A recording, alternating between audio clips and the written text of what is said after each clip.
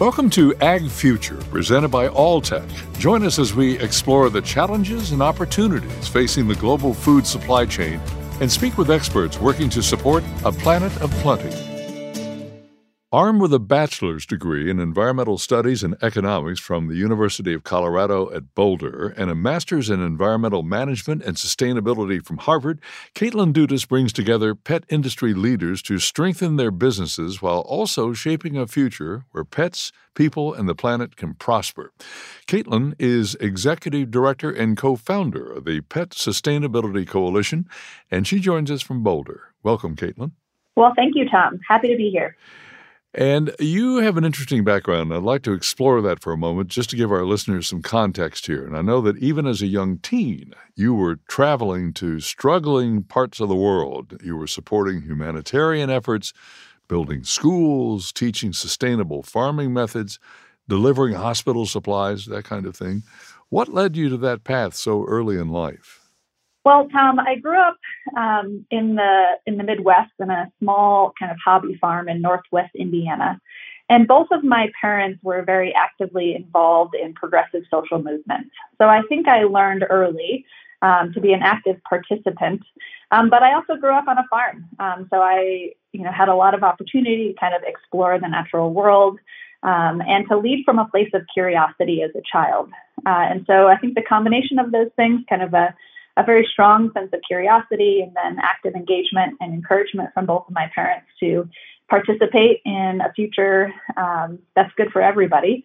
I think the two of those things came together, and I had the support from my family to really explore the world and the role that I wanted to play in being, a great citizen and a participant in whether that was traveling. You mentioned some of the things that I got the amazing pleasure to work on in Central America or in my local community. I was very interested in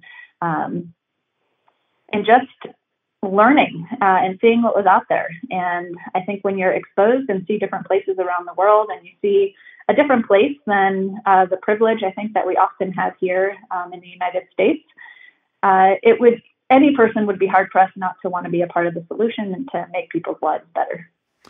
I know it's difficult to reach back over a lifetime of experience like what you've just described and unpack it, but if you had to, what would you say you've learned from those experiences that informs what you do today? One of the things that I did, for example, is in college, I traveled to the Amazonian region of Brazil, in the northern region, in a town named Belém, which is the mouth of the Amazon River. And I explored and spent time living in very remote villages with people who didn't have access to basic things like groceries or a store, and they really lived off of the land. And this is an example of an experience where I knew, so there was a turtle species that lives in the Amazon region that ecological organizations had decided was a high-value species. And so they wanted to protect it. And what they did is they basically decided they were going to assess fines on anyone who killed one of these riverine turtles. And when I actually got the chance to go into Brazil and to live in these villages, to understand that this same turtle was basically what many of the tribes used as an opportunity to trade in the marketplace. And so what they brought was this river turtle to market, and then they traded it for other goods and services.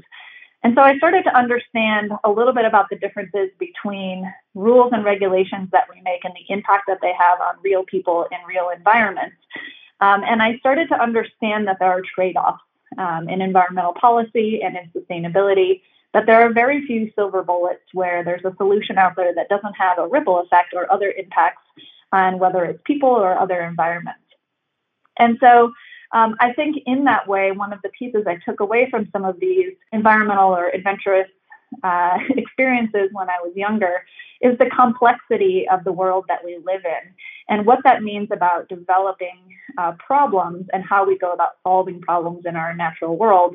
And to understand that the environment and humans are linked. They do not exist outside of one another. And so while many people may think of environmental issues as separate from human or community issues, really, we're all on the same planet. And through marketplaces or through trading or through food or shelter, it is impossible to separate the two entirely.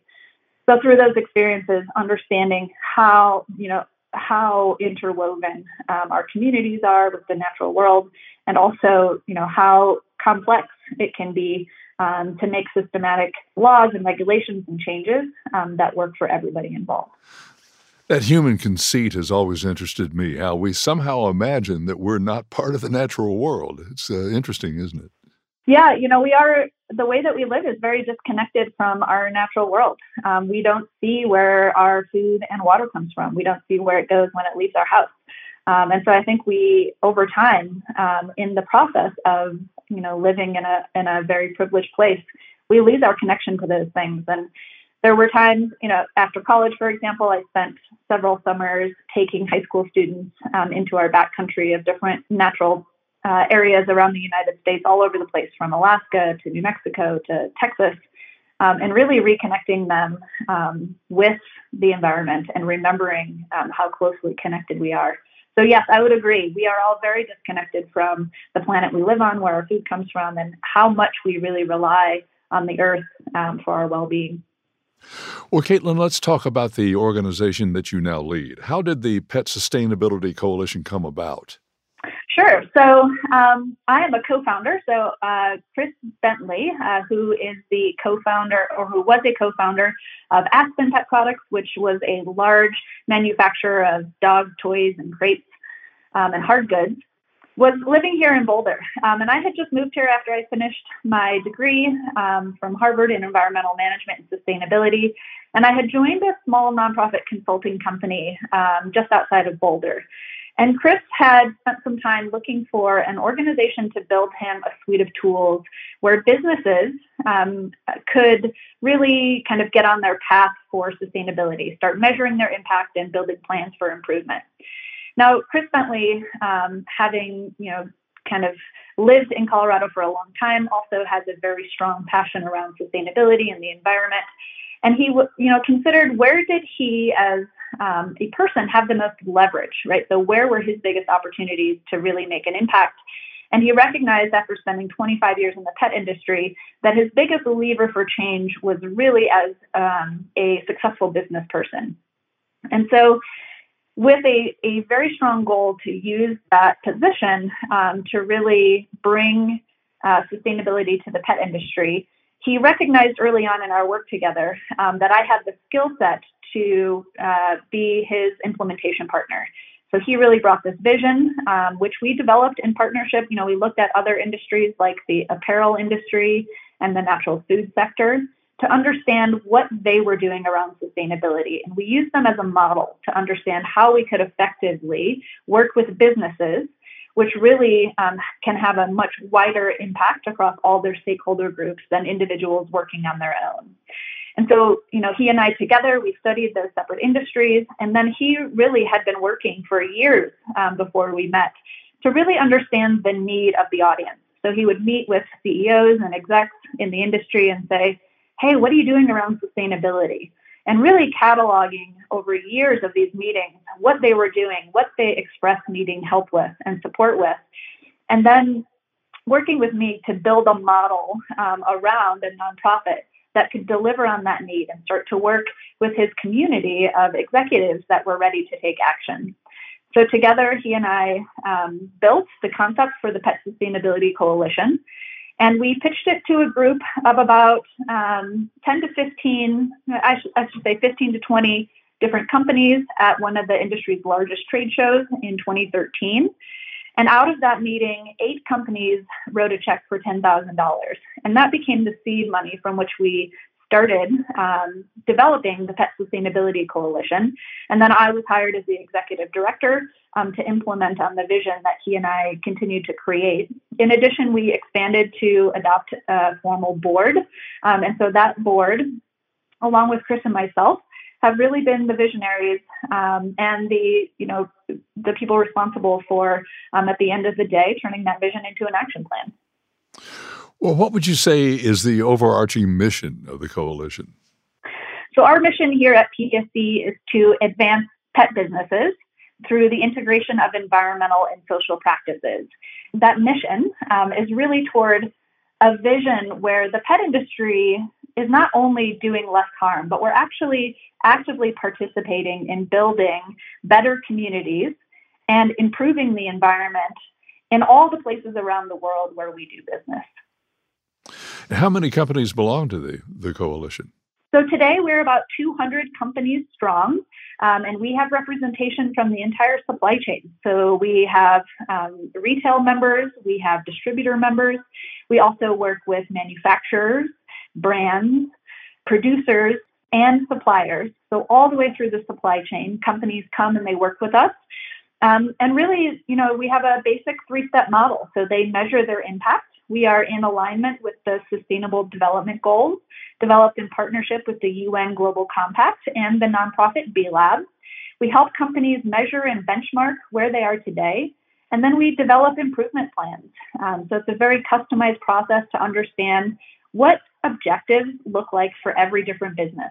For some companies, that might mean building or ultimately engaging and attracting and retaining top talent. Having a strong workforce is a real challenge for businesses today. And many people want to be participating with purpose-driven businesses that are more than profit. They're really thinking about, what is our place in the world and how are we participating in a better future?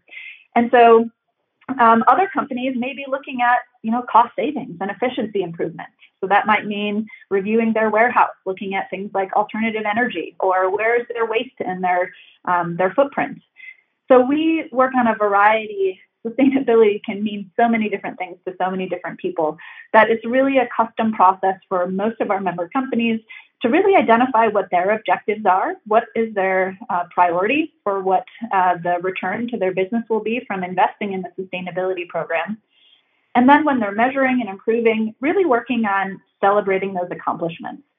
Sustainability is a commitment to continuous improvement. At the end of the day, you don't get to check a box that says, hey, I completed sustainability off my checklist today. And since we're continually improving and every year there's new technology out in the marketplace, we really think it's important for companies to celebrate those accomplishments and those milestones that they're making as their impact continues to improve. So our member companies are measuring, they're building that improvement plan, and then celebrating their accomplishments all along the way. Caitlin, under the About tab on your website are some core values, and they include a couple that I would like to bring into focus here. First, authenticity. Tell us about that. Yeah, so sustainability has become a buzzword for so many industries and companies. And really, when you're in a place of shifting the market, right? So initially, businesses, their sole intention and purpose was to drive profitability to shareholders. And as that definition has expanded to today's modern world, where businesses are really meant to drive value to stakeholders instead of shareholders, and really considering their impact on a much wider audience, not just to those shareholders, there has been a lot of different interpretations of what that might look like for different companies. And so authenticity and that core value is really, at the end of the day, as an organization, we measure whether or not we're successful as to what the actual science-based outcomes, right? So our environment actually being improved by the work that we're doing with our member companies. And at the same time, our communities actually being improved. So what we do is, we really think about how do we measure that? So we are continually aggregating data from our member companies, and we're able to show a really interesting, authentic picture around different environmental and social metrics that actually lead to a better world. So if we're an organization that says, hey, our mission is to advance the pet industry and to be a positive contributor to the environment and communities, how do we measure that? So, just a few interesting pieces there. If you look, for example, at alternative energy use in our member companies between 2016, say, and 2019, we can see a sharp increase in the number of our members that are using alternative energy. And on the social side, let's say we look at gender diversity. So our member companies have a much higher percentage of gender diversity, women in leadership, management, and executive roles than the average business as well. So authenticity and transparency is another one of our core values, is really ensuring that every program that we invest our member dollars in is delivering a return to that core mission. Well, I see that another of your core values is about focusing on implementation. What does that mean? Yeah, absolutely. So, for example, if I said that our member companies came to us and they measured and then we developed improvement, and that was the end of the services and tools that we delivered to them, that would be the opposite of an implementation focus. So we are an action-oriented organization. An example of this is all of our memberships. We take 20% of that membership fee and we hold it aside in what we call a project credit. Now, that project credit can be used for a company to take action, to complete a project or take a step that shows a measurable improvement, again, to kind of their baseline performance today on how they impact the environment and communities. So that's one example of how we integrate opportunities for companies to take real action through their membership. So that's that kind of action orientation. I think also, we're in an environment, sustainability in general, isn't a place that has a lot of proof. There's lots of case studies out there. And at this point, there are more than 500 peer-reviewed studies that show sustainability drives long-term profitability for a business. But a lot of what we do, is there's no rule book. There's no guide to how to run a coalition or how to advance an industry in sustainability. And so when we talk about being implementation focused, it means that oftentimes we're pioneers. We're out in the front of different issues that are coming to the industry, and we're really helping to spearhead new initiatives that have never been done before, instead of waiting to allow other actions to take place before we may decide, hey, this has been proven, so now we're going to go ahead and give it a try. I think an example of that might be some of our packaging work. So we piloted a take-back program for all types of flexible bags that are used for pet food and treats in about 120 different retail locations last year. Never before had the pet industry come together to collect this hard-to-recycle material. There had not been extensive testing done on this 300 million pound packaging footprint that we have today that's currently going to landfill. And that gives you an example of how our organization is really kind of pioneering through action, different solutions to some of the environmental problems that we face. What would you say are some leading issues that, in your view, Caitlin, must be addressed and overcome by the pet industry to achieve meaningful sustainability? Yeah, so as an organization in 2018, we had about 80 member companies at that time, and we had an interesting shift and kind of an expansion of our mission overall. So what we recognized is when we launched, we had those 10 companies we started with, then we grew to 50, then we grew to 80. And what happened uniquely is that we suddenly had representation from the entire supply chain. I mentioned all of the different types of members that we have. And that put us in a new position. It put us in a position to understand and to start addressing areas of sustainability that are too big for a single company to solve on their own. And at that time, we really started to look at, what are those areas of sustainability that really need leadership? They need thought leadership, they need experts, they need education, and then they need actionable ways for companies to come together as individuals, but in a way that aggregates their impact so that we can address these larger scale issues working together as an industry overall.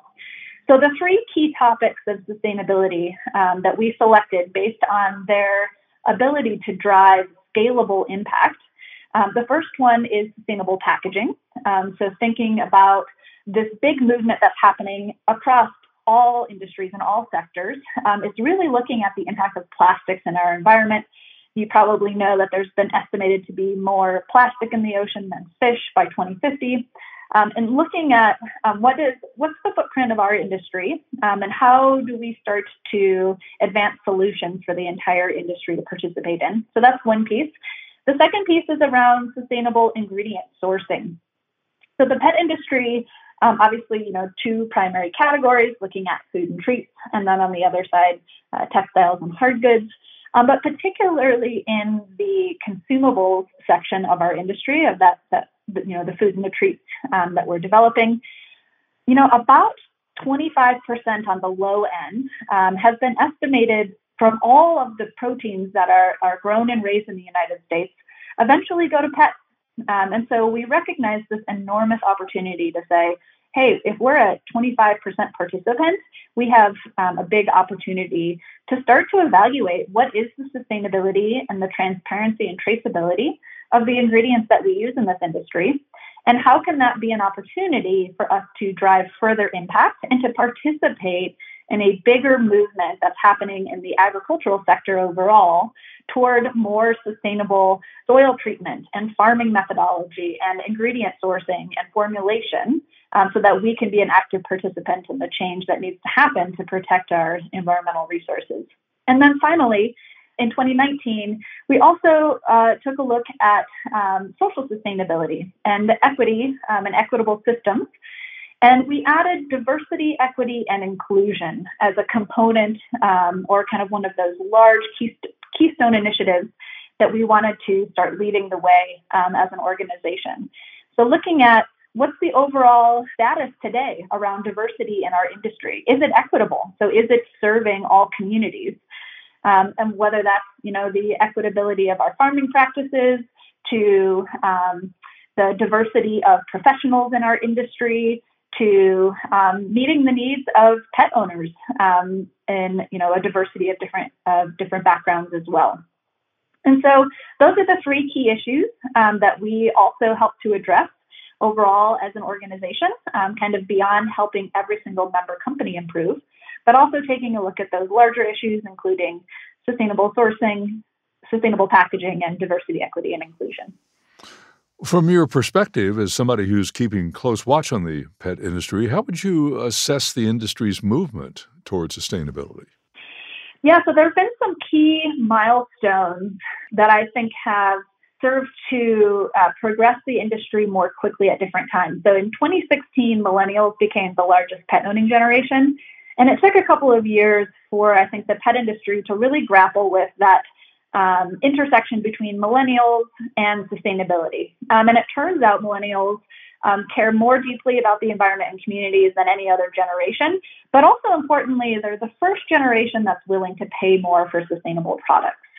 And so I saw a very large shift between 2016 and 2018 in terms of an understanding of the demand for sustainability from consumers. And as a CPG industry, starting to really think about what is our responsibility and really our opportunity to meet those customers in that more kind of values-aligned way. And so there was a big shift in 2018. So in 2018, as an organization, if we're a reflection of the demand and adoption for sustainability, we have seen as an organization, we've doubled in size every year since about 2018. And so that's really where we started to see that uptick as pet businesses started to recognize this demand and opportunity for sustainability. Then I would say in 2019, 2020, there was also another big shift that we saw, primarily around sustainable packaging and collaboration. So every year we do a survey of our members in the industry.